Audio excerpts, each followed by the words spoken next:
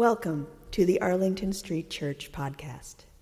Founded in 1729, Arlington Street continues today as a gathering place for progressive people of faith in the greater Boston area and beyond. We are located at the corner of Arlington and Boylston Streets, across from the Public Garden in Boston, Massachusetts. Please visit ascboston.org for more information about this historic Unitarian Universalist congregation. Arlington Street Church, gathered in love and service for justice and peace.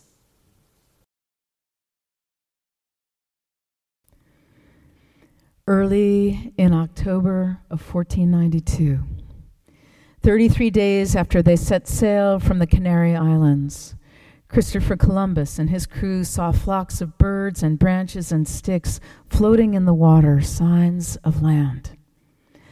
A sailor called Rodrigo spotted the early morning moon shining on the white sands and cried out. It was an island in the Bahamas in the Caribbean Sea. The first man to sight land was to receive a yearly pension of 10,000 maravedis for life. But Rodrigo never got them. Christopher Columbus claimed he had seen a light the evening before. Columbus got the reward. In case you need backup for the fact that we're honoring Indigenous Peoples Day and not Columbus Day, I'm reading now from the opening soul-searing passage of the late, great Boston University historian, Howard Zinn's A People's History of the United States.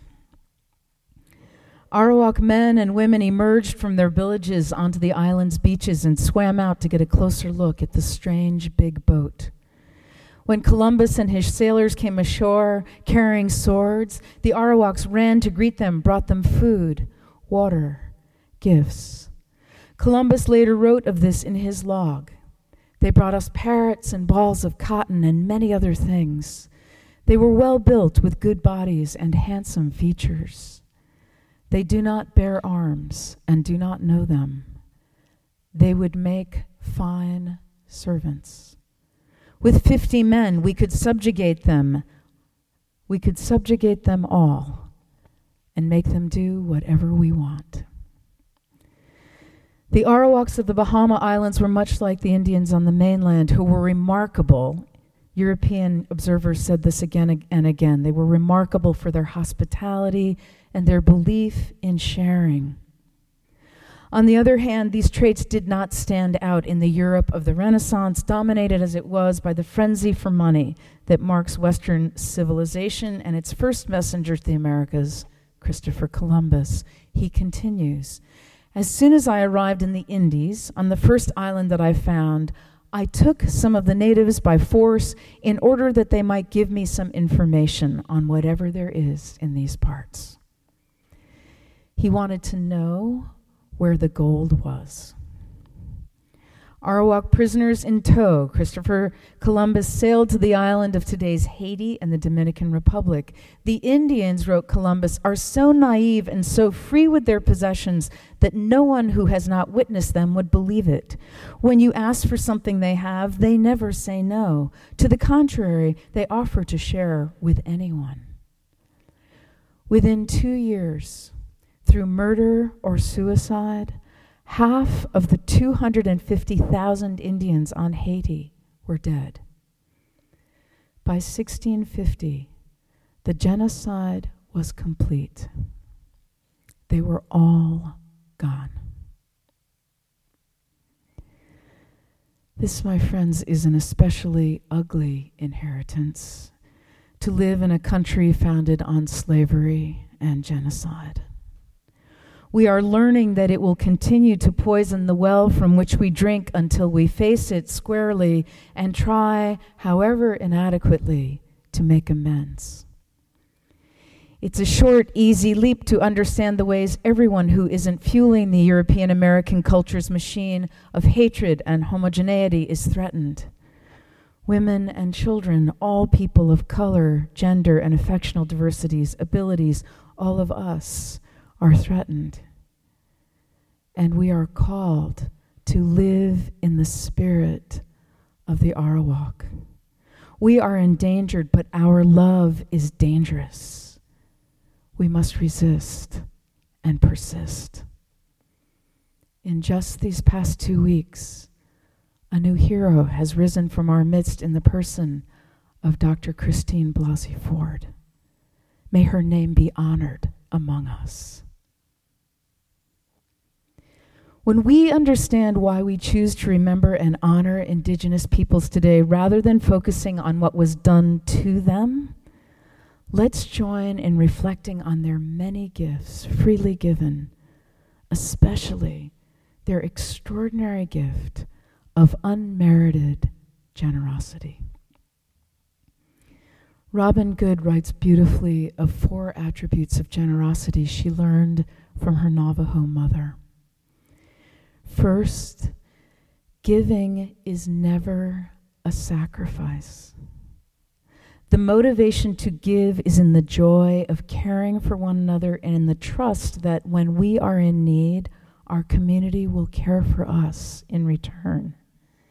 Comparing this to European American culture in this country that views giving as a sacrifice that results in feelings of loss, we can see why we suffer from feelings of isolation, mistrust, and loneliness.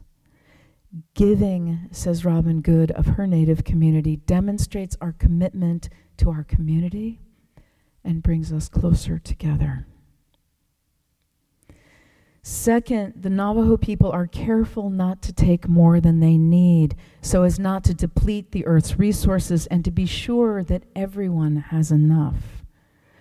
Robin reclaims the term Indian giver, a term that has been excised from our language as a racial epithet, saying that whereas European American culture gifts only go one way, in Indian culture, gifts are often passed back and forth as they are needed.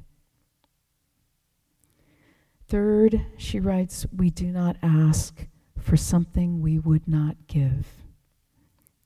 To ask is to make ourselves vulnerable. It is an opportunity to deepen our connection to one another. The Navajo people feel honored to be asked for something because it signals the desire to become closer and more committed.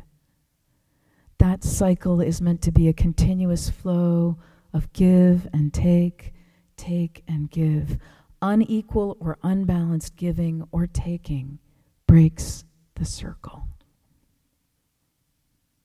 And fourth, it is important to remember that the value of something varies from person to person, culture to culture. Robin Good explains that in Navajo culture, wealth is not measured in material goods. Gifts of the spirit, wisdom, or a good joke are as valuable as food, a blanket, or work. I have had many experiences of the generosity of friends who were raised in native tribes in New Mexico, where we used to live in the summer.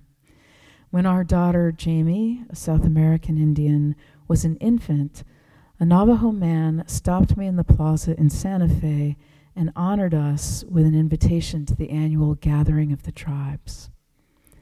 And so late one morning, I drove onto the Nambe Reservation and headed for the sound of the drums, Jamie sleeping peacefully up front in a snuggly. We took a seat at the outer edge of the big circle around the campfire. Zuni men were leading the singing. When they stopped, a young man in his late teens, I would guess, approached us and introduced himself as a Nambe Indian from the hosting tribe. "Have you visited before?" he asked. I had, but Jamie hadn't. "Have you been to the waterfall? She should go to the waterfall." I told him, "I love the waterfall." "We should go to the top," he said. "I'll bet you haven't gone to the top." We hadn't been to the top because it wasn't open to the public, and as a white person visiting the reservation, I always feel like a whole extra degree of public. He was unfazed. We walked in the stream, up to the bottom of the beautiful falls where the spray reached us in a fine mist. "This is a blessing for your child," he said. And he took the path that left the stream and climbed steeply up to the right, past the sign that said, "No trespassing. Please respect our sacred falls." The view from the top was absolutely beautiful, looking out over Nambe Lake, the whole verdant valley of the reservation, and the hills of Chimayo beyond. We just stood there in silence, the falls roaring behind us and beneath us. How to say thank you for a blessing like this? The blessing for Jamie as she navigated back and forth between the world from which she had come and the world into which she had been adopted.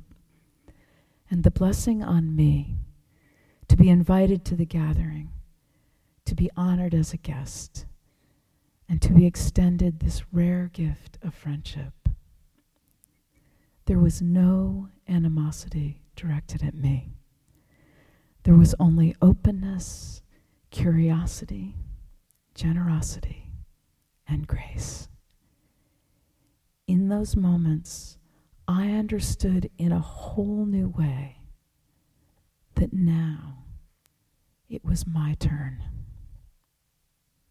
Now it's our turn. Beloved spiritual companions, today let us take the full measure of what it means to honor indigenous peoples. May we live in the spirit of the Arawak. Let us resist and persist. May we give freely, caring, cared for, trusting in grace. Let us make this spiritual journey together, exchanging our gifts in an unbroken cycle of generosity, each giving, each receiving, blessing, and blessed. Amen.